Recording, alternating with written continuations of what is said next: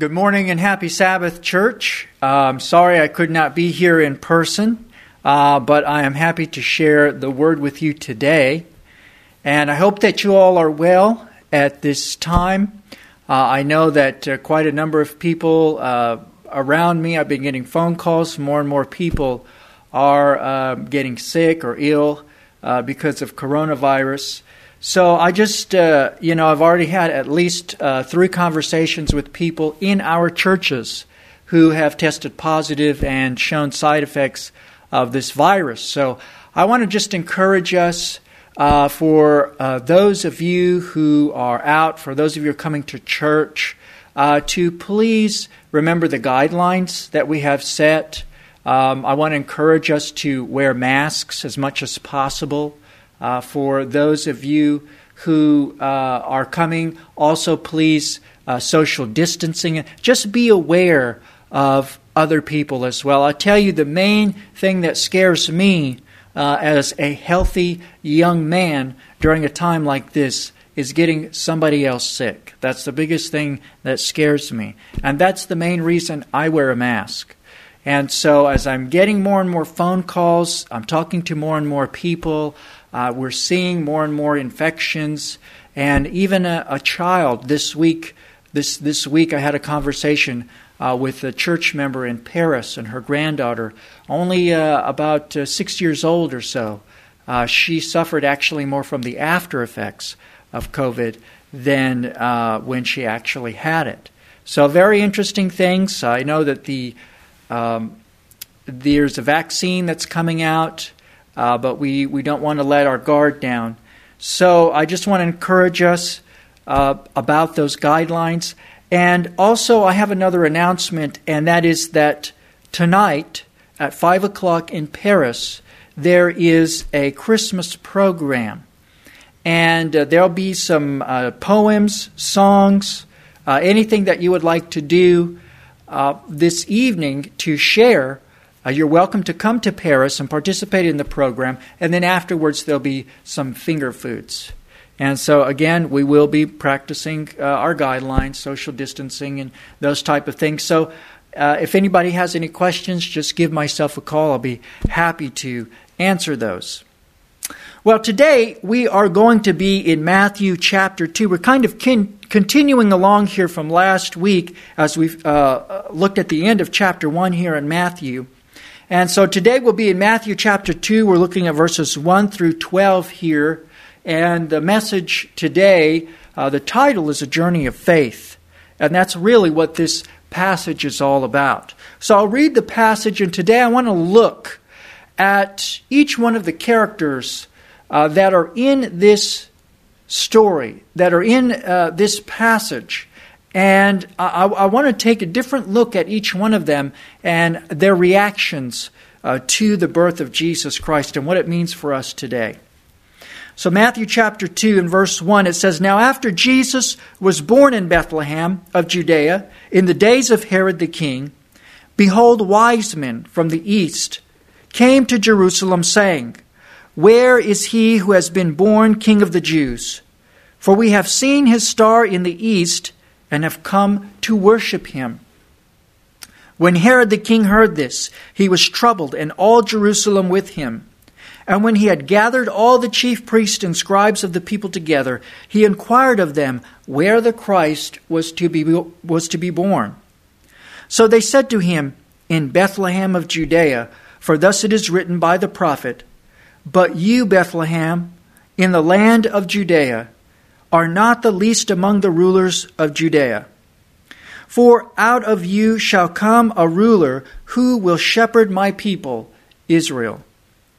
Then Herod, when he had secretly called the wise men, determined from them what time the star appeared.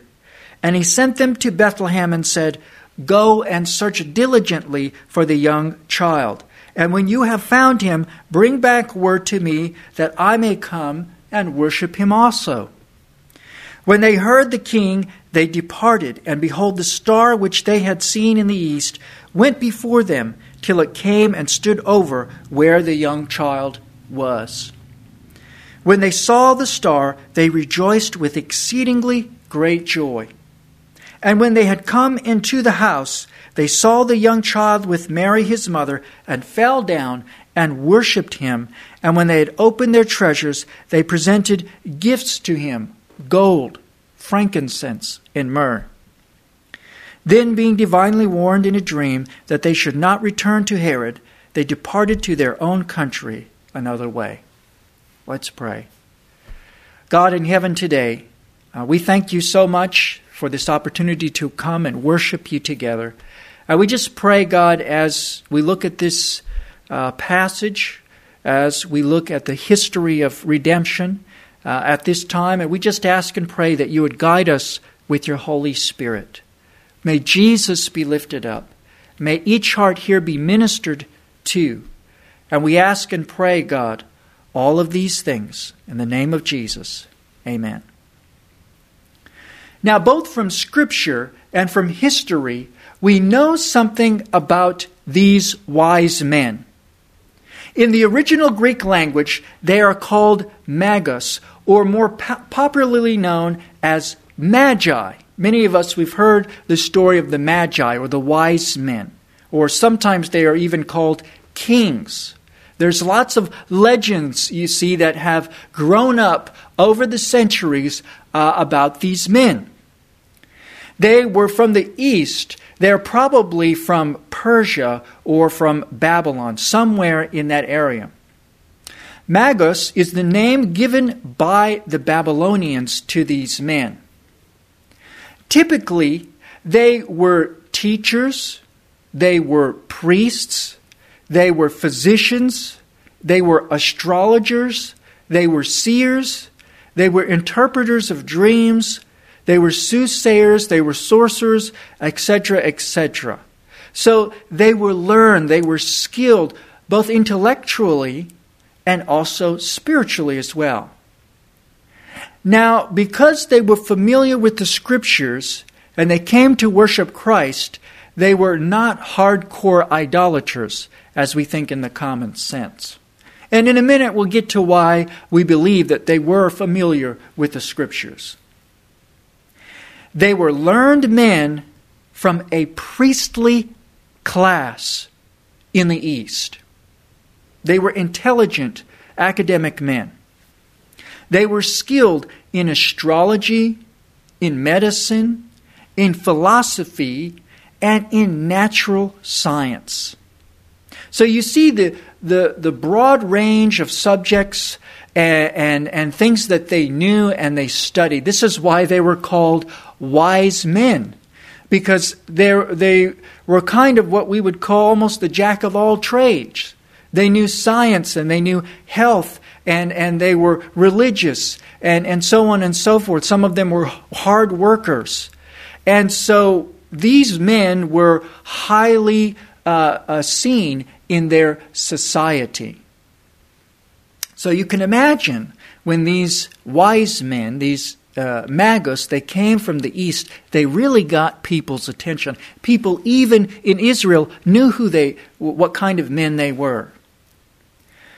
But astrology was their main interest and their sharpest skill. Hence, they found the star and followed it. But why would they be looking for a star in the first place? And the question can be asked, these wise men, they came from the east. They followed this star. Did not others see the star as well? Why were they the only ones who came? Of all the people in the east and other wise men, why were these the only ones? Now, it's important to note, without a lot of detail, that these learned men from the east would have had access to the Hebrew Scriptures. If you remember back in the Old Testament that God's people were once taken into captivity into Babylon, and they were also captives under the Persians. And when God brought them back out of captivity in the Old Testament, that actually most of the Jews decided to stay in Babylon. And there was a group that came out with Ezra and Nehemiah and others that actually came back to Israel to repopulate it and to rebuild the temple. But many of them stayed behind. And they kept there their culture and their religion and the scriptures. So for centuries, the Eastern people had access to the scriptures. And so from this, the wise men were interested in the prophecy of another Gentile magi named Balaam in the Old Testament. You remember the story back in the book of Numbers when Balak came to Balaam. It was King Balak came to this wise man or this magi, Balaam, and asked him to curse the people of Israel. But he said, I cannot do such a thing because God doesn't want to curse them. And so instead he pronounced a blessing on Israel. And it is believed that Balaam was also a magi, possibly from the east as well. So there was a connection, there was a deep interest in the prophecies of Balaam. Now, later he went off, and he became a heretic. He apostatized from God. But there was a deep interest there. At least in Numbers, the prophecies that he gave, when he opened his mouth, God could only bless the children of Israel. And one of the blessings came from Numbers chapter 24 and verse 17, which says, a star will come out of Jacob, a scepter will rise out of Israel. So there we have the scriptures talking about the importance of a star that would rise out of Jacob, from Israel. An important star that would lead these men to this ruler. That's why it talks about a scepter will rise out of Israel. A scepter is an instrument of kingship or rulership. So when they saw the star, they associated it with the prophecy of the Old Testament scriptures. And from this we learn something important from these heathen Babylonian men, these astrologers. And that is that a true study of the scriptures, even these who didn't have the same light as the Israelites, even these who were living in a dark Babylonian culture, are you listening to me? They studied with interest and intensity the light that they did have. And as they studied those scriptures, the light that they did have, it led them to Jesus Christ. So a true study of the scriptures, no matter your background, will always lead you to the Savior. Now, isn't it interesting that Herod commanded the Jewish priest to study the Bible and find out where the Messiah would be born? And when they found the answer, they just went back to their everyday, normal life and routine. They treated it with great indifference. They treated this whole event with great indifference, and they simply shrugged their shoulders and they went back to their routines. That's because they were not studying the scriptures with deep interest and sincerity to know God. They were not looking for the Bible in order to know. They were not looking at the Bible in order to know, love, and obey God with all of their hearts. They had some other agenda that was not God's agenda.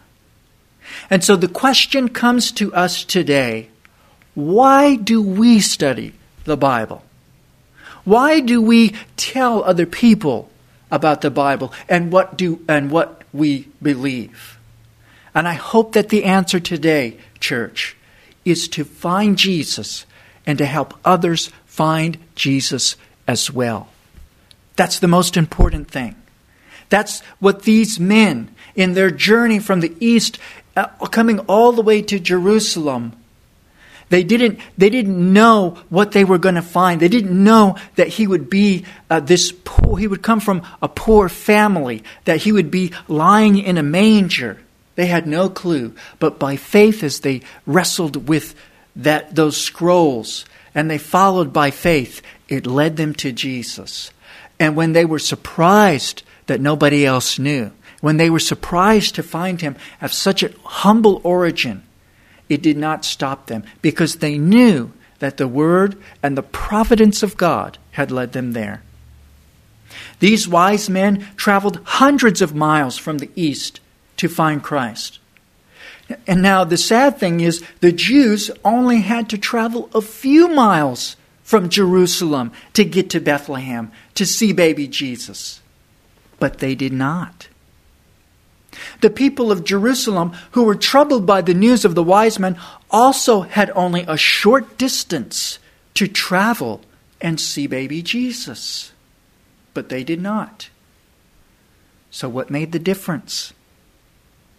May I suggest that the journey from Jerusalem to Bethlehem, though a short distance compared to the hundreds of miles that the wise men had to travel, may I suggest that that journey from Jerusalem to Bethlehem was also a difficult journey. But it was not a difficult journey in its distance. It was not a difficult journey in that they had to pack their bags and prepare for days and weeks of travel and ride the back of an animal and worry about robbers and thieves and all these other challenges and dangers along the way. No, it was a difficult journey because the heart of these people, the roughness and the crudeness and the pride, made it a difficult journey. The journey from Jerusalem to Bethlehem required priests and rulers to put away their pride and their prejudices. It required them to acknowledge that God would actually speak to Babylonian astrologers, Gentiles from a distant land, instead of them. It required them to acknowledge that they were not as faithful as they had claimed to be, and that they lacked the simple, humble faith of these Gentile foreigners. That's what made this journey so difficult for these Jews, these religious leaders. All of us must humble ourselves. All of us must acknowledge, God, I've not always been as faithful as I should be to you and to others. God, please have mercy on me. I will make this journey. All of us must today, like these wise men, dedicate ourselves to make the most difficult journey that is often the case for Christians. And let me say that when we make that journey of faith, it will take us much further with God than our own ways ever will. When we journey by faith, it will take us much further with God and in life than our own ways ever will. 2 Corinthians chapter 5 and verse 7 says, "For we walk by faith and not by sight." Church, sometimes we have to do things that doesn't make sense. As we see and we hear and we touch and we feel, we say, I don't understand, God. But God says, that's okay. I want you to walk by faith and not by sight. You know, some say that Christianity and Bible religion is for the weak. But it's the opposite that is true. Look at the martyrs throughout the ages who were burned at the stake for their faith. Or you could go all the way back to the apostles, some of whom were killed by the sword or crucified upside down or thrown into hot oil. No, living by faith is not easy. It's not for the weak. To be a true Bible-believing Christian who follows Christ is not easy. That's why not everybody does it. To live by true life-changing faith is sometimes the hardest thing we will ever do. And this story challenges us today to live by faith and the providence of God. to live by faith in His Word. To live like Abraham, who left his father's house to a land that he did not know. He didn't know if Canaan would be a fertile land or not. He just went out. And some people probably thought it was stupid. God is calling you and I today to live by a radical faith, a biblical faith. Maybe there's something that God is calling you to do today by faith. What is it? And I want to encourage us today, we can trust God. He will never, ever fail us. These wise men got to be in the very presence of God Himself and have their stories told and reenacted for hundreds of years by countless little children and adults all over this world because they put their trust in God. And we know their stories. They've been told again and again. They talk the talk and they walk the walk. And Matthew clearly states that when they took that walk, they took that journey, that the wise men found baby Jesus, they bowed down, and they worshipped Him. And by writing this, Matthew is making a bold statement because he's a good Jew. He was a Jew. I don't want to say he was a good Jew. You all know he was a tax collector and a thief. But like every good Jew knows, and every Christian knows, that we only worship God and God alone. So when Matthew says that these wise men came, they didn't just journey to find a king, a sovereign, a ruler. They didn't just come to bring their gifts. They didn't just make a noise about this baby, but they bowed down and they worshipped in adoration. And Matthew is clearly saying here the same thing he said back in chapter 1 and verse 23. God has come to us in the flesh. Jesus is God with us. And I can guarantee you today, friends, I can guarantee you today, church, that you will never have an experience with Jesus Christ like when you journey to Him by faith. Whatever obstacle or challenge it is before you, and you come to appreciate who Jesus is. I believe that it was that long, difficult journey of following that star and those scriptures and getting through the disappointment and all these other things. They appreciated Jesus more than if they had just been next door and walked outside and come to worship Him. That's part of the journey. That's part of building us up. That's part of how we appreciate Christ, is by letting Him lead us through those long journeys, those journeys of faith. But not everyone was as excited as these wise men when they heard about Jesus. The Bible says that Herod was troubled at the news of this newborn king. And Herod was a particularly ruthless man when he believed that there was a challenge to his throne. So when these men came and they were asking, where is the king who has been born? Where is the king of the Jews? Because we've seen his star in the east. That really got Herod's attention. And that really got his anger boiling. He was insecure because he was the king of the Jews, but he wasn't even a full-blooded Jew. He was part Jewish, and he was Edomian. He was from the Edomite people. So the Jewish people who were obsessed with racial purity, they were so obsessed they would remember all their lineage from way back. This was something that really bothered them. And because of this, they did not like Herod. There's nothing that he could have done to make them really like him. He was a non-Jew ruling over the Jews. But he was appointed, Herod was appointed first as governor over Israel, and then later on as king. And he ruled for over 40 years. So he had the backing of the Roman Empire behind him. And he was a brilliant politician. So he knew how to gain the favor of the Romans.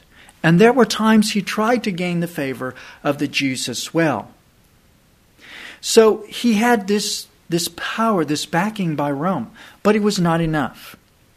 Herod, many people say, especially towards the end of his life, he was in some ways just plain insane, crazy. He was a murderous man. He killed his own wife, Mariamne, who was a pure Jewess, and she was from the royal Hasmonean dynasty. And he married her to try to get the favor of the Jews. But he also killed her for suspecting her to plot against him.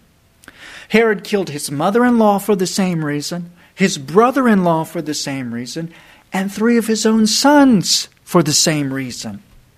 I mean, there was the Roman Emperor Augustus at the time said it was better to be Herod's pig than his son. And there's a little play on words there because the word pig and son sound like the same in the Greek language. But they knew how murderous he was. And he did all this because he was always suspecting people to try to take his throne. So it is no wonder that Herod was troubled at the question about this newborn baby who would be king of the Jews. And we even understand why he would do such an evil thing later on in commanding the death of these babies in Bethlehem, later on in this dark chapter, this dark passage in this chapter. He was a crazy, insane, murderous man. But you know, Herod's response to Jesus and his claim to the kingdom was a response very much different than the Magi who came from the east. Herod's response was one of rejection. Herod's response was one of murder and violence. And people are still rejecting Christ today, rejecting the claims of his lordship and authority over their lives. Revelation 19 and 16 says that Jesus is the King of kings and the Lord of lords. And no crazy king, no amount of power on earth can change that very truth. But you know what? It hits home to every individual person as well too. There are so many people who today want Jesus to be their Savior and their friend, but not their Master and their Lord. Saints, we cannot have it the way we want it. If Jesus is going to be our Savior, He must also be the King and the ruler over our lives. There's no exception. There's no room for rejection. There's no room for a picking and choosing. This means that we must have a complete surrender and obedience to the King of Kings. But Herod, he would have none of it. So he plotted and rejected and he murdered. And those who reject Christ those who reject Christ's complete claim of lordship, in one way or the other, they do the same thing. In one way or the other, they do the same thing. This reaction of Herod is actually a tragedy. This man who was exposed to so much light and could have humbled himself before Jesus. The sad deal is he had no need to kill baby Jesus. You know, not long after the birth and escape of Jesus, Herod died anyway, even when Jesus was tiny. So it's not as if he was going to rise up and take his throne at the time. It just shows what happens when somebody, time and time again, rejects the light and the Savior of the world. When people reject Jesus and they reject light, then darkness comes in. And this is why we must appeal to people. We must appeal earnestly to people to accept Jesus Christ, to accept the light of His Word, and to let that light flood in to their souls. Because when they reject it, darkness comes in. Not only did this happen to Herod, but also to the Jewish leaders as well. And I don't have too much time to get into a lot of detail about these leaders, but Matthew's account of their response to Jesus' birth is clear. They simply did not care. They made no trip to they made no trip to Bethlehem. They did not even have the murderous intentions and hatred of Herod, at least at this time. They did not believe or worship like the wise men. They were simply indifferent. They just went back to their normal rituals and routine as if nothing happened. Their pride and self-sufficiency would not allow them to participate in this wonderful miracle that God was doing through Jesus Christ. You see, it required both faith and humility by the religious Jews to follow that star to Bethlehem. They would have had to humbly admit that God spoke to these Gentiles and not themselves. That God had passed them by because of their attitudes. And so, again here we see an example of a bad example. We have a warning. Because some people are so hot for Jesus. They're so on fire for Jesus. Just like the wise men. Look at the sacrifice that they made. Look at the journey that they made. Look at what they did in coming and bringing the attention of Jesus to others. What a wonderful example. And then you have on the exact opposite end of the spectrum, you have Herod, a crazy, insane king who didn't just not care about Jesus, but he wanted to kill Jesus. That's how polar opposite he was to the wise men. And then you have the religious leaders who were right in the middle. Between being on fire and being cold, they were right in the middle. And that's just so dangerous as well too. We see later on what their intentions were as that kind of indifference to Christ. And later on, it turned into hatred for Christ. So we see these examples from these people. We see their responses to the birth and the claims of Jesus Christ. And from all these examples, we learn that both seasoned, well-informed Christians, seasoned Seventh-day Adventists who have all the truth in the world, and those who are not so Christian, like these wise men, must make different decisions that require all the faith that they can muster up. Everybody in this situation had to take huge leaps of faith to make their way to Jesus. They had to deny themselves, to make long journeys of faith to get to Jesus. Church, we need to stop waiting for severe persecution to show how faithful we can be to God. We may attend church on the right day, pay tithe, avoid certain foods, do this or that for others. But if we are never making those hard decisions to live by faith, a faith that challenges us and shapes us into different people, if we are rarely making those tough decisions, then we should be worried. If life is just kind of going on the same week after week, month after month, year after year, where we don't have those landmarks, those turning points that we can look back and say, that was a tough decision. But I did that for Jesus. And I'm not saying that we all have to give everything up and go be missionaries or sell all that we have. I don't know, maybe God is calling you to do that. But there should be these landmarks along the way in your life where you see that God is calling you to do something different, to do something even difficult by faith. It is these moments that shape and mold us, and these moments that lead us to the worship of Jesus Christ. If you're rarely ever doing this, we should be worried. Because maybe we're not living by faith at all. You know, in Luke chapter 9 and verse 23, Jesus says, "If anyone desires to come after me, let him deny himself, take up his cross daily, and follow me."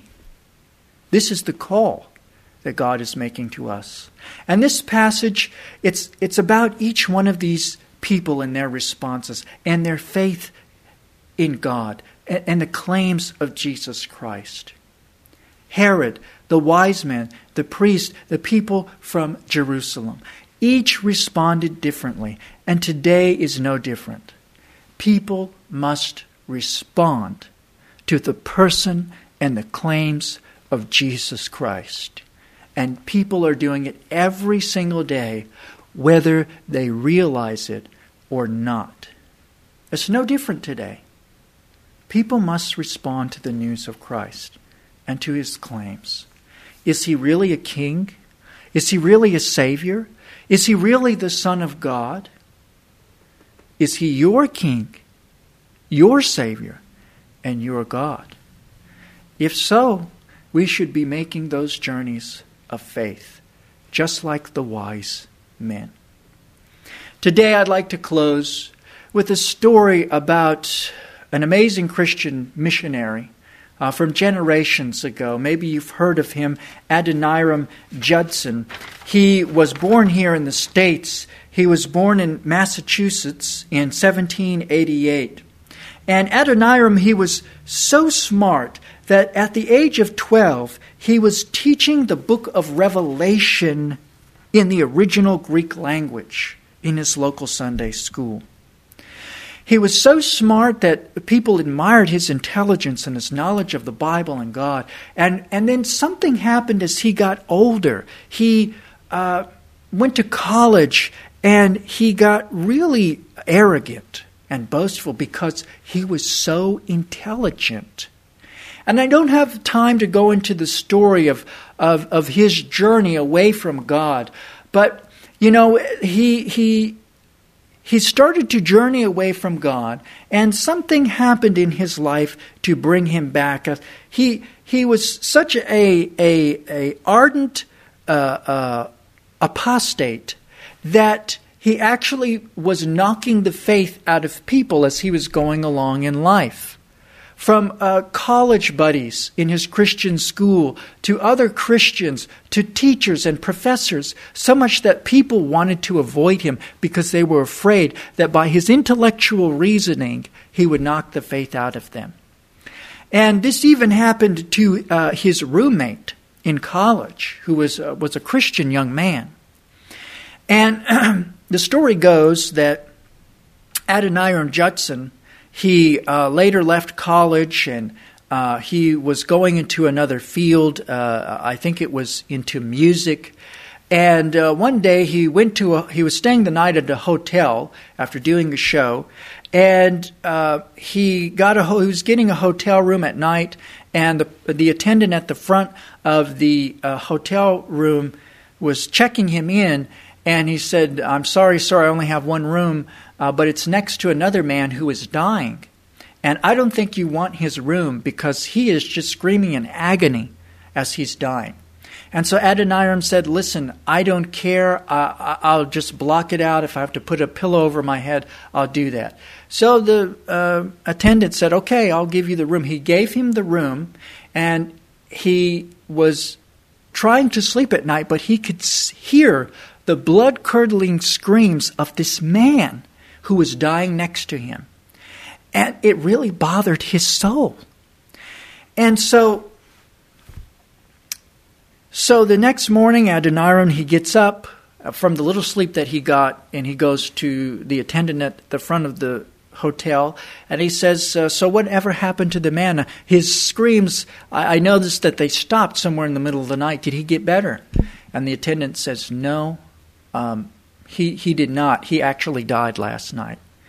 And so the attendant said, well, the thing is, Mr. Judson, I don't really know who to call, because I can't find any family or friends who would take this man to his home.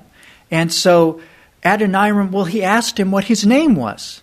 And so the attendant told him what his name was, and he said his name, and then Adoniram Judson recognized his name. He said, who was this man? He told him his name again, and it was his roommate from college, who used to be a Christian, but Judson knocked the faith out of him. And last night he could hear his screams. At the night before, he could hear this man, his hopelessness and despair as he was dying, and he had no hope in the afterlife. Adoniram Judson was stunned. He couldn't believe it was his old college roommate that had died next to him, that had died so hopelessly. And so Adoniram Judson, he got on his horse, and he was running away on his horse. He wanted to run away from the scene. And as he was on his horse, he tells in his biography that there was one thing that was on his mind, two things really. And as he was riding away as hard as he could, it was the two things were death and hell. Death and hell. Death and hell. And he was running away. He realized he had led this young man away from the hope of eternal life. And right there, God struck him. And he got off of his horse, and he repented, and he wept bitterly. So bitterly he wept. And right there, he came back to God. Right there on the side of the road. And as a result of this, Adoniram Judson became one of the greatest missionaries of all time in recent centuries. He determined that he was going to tell as many people who did not know about Jesus Christ as he could. And his passion for God and telling people about God was so on fire that he decided that he was going to go be a missionary in Burma. He was going to tell these people who were unreached the gospel of Jesus Christ. And so in 1813, he arrived in Burma as a missionary. And he began learning the language. It took him a year to learn the language. And then once he learned the language, he began translating the Bible into the Burmese language. He would study their language 12 hours a day for years so he could speak and read and write the Burmese language. And for years after arriving, he had little or no people who came to the Lord. But after a period of time, people began to become baptized. And he began holding meetings, and more people came to Christ. And Adoniram Judson, on his missionary works, he lost his wife, died. He had children who died. And eventually, during a time of war in Burma between the English and the local native people, he was banished to live on a ship because they were suspicious of him. He was always going out, even at the risk of his own life, to continue his missionary work. And they put him on a ship, and that's where he eventually died. Everything that he suffered, but he never gave up his faith to the very end. Now that is an amazing journey of faith. And I share that story with you today, church, and I tell you, God is calling each and every one of us in some way or another. I don't know where you are in your journey. I don't know how close or far away from God that you are today. You know, it's interesting, these wise men, as much as they believed, they were far away from Jesus. But it was their faith that brought them to Him. And eventually, it was a rekindling of faith that brought Adoniram Judson back to God. And it is faith that brings us close to the Savior. Church, what is it that God is calling us? What is He calling you to do by faith today? I hope and pray that this journey that you are on is similar and mimics the journey of the wise men. Because at the end of their journey, there was no disappointment. They were in the very presence of God himself. And I will tell you that when Jesus comes again, once again, they will be in the presence of God himself as Jesus comes in the clouds of glory. May God bless you, and happy Sabbath.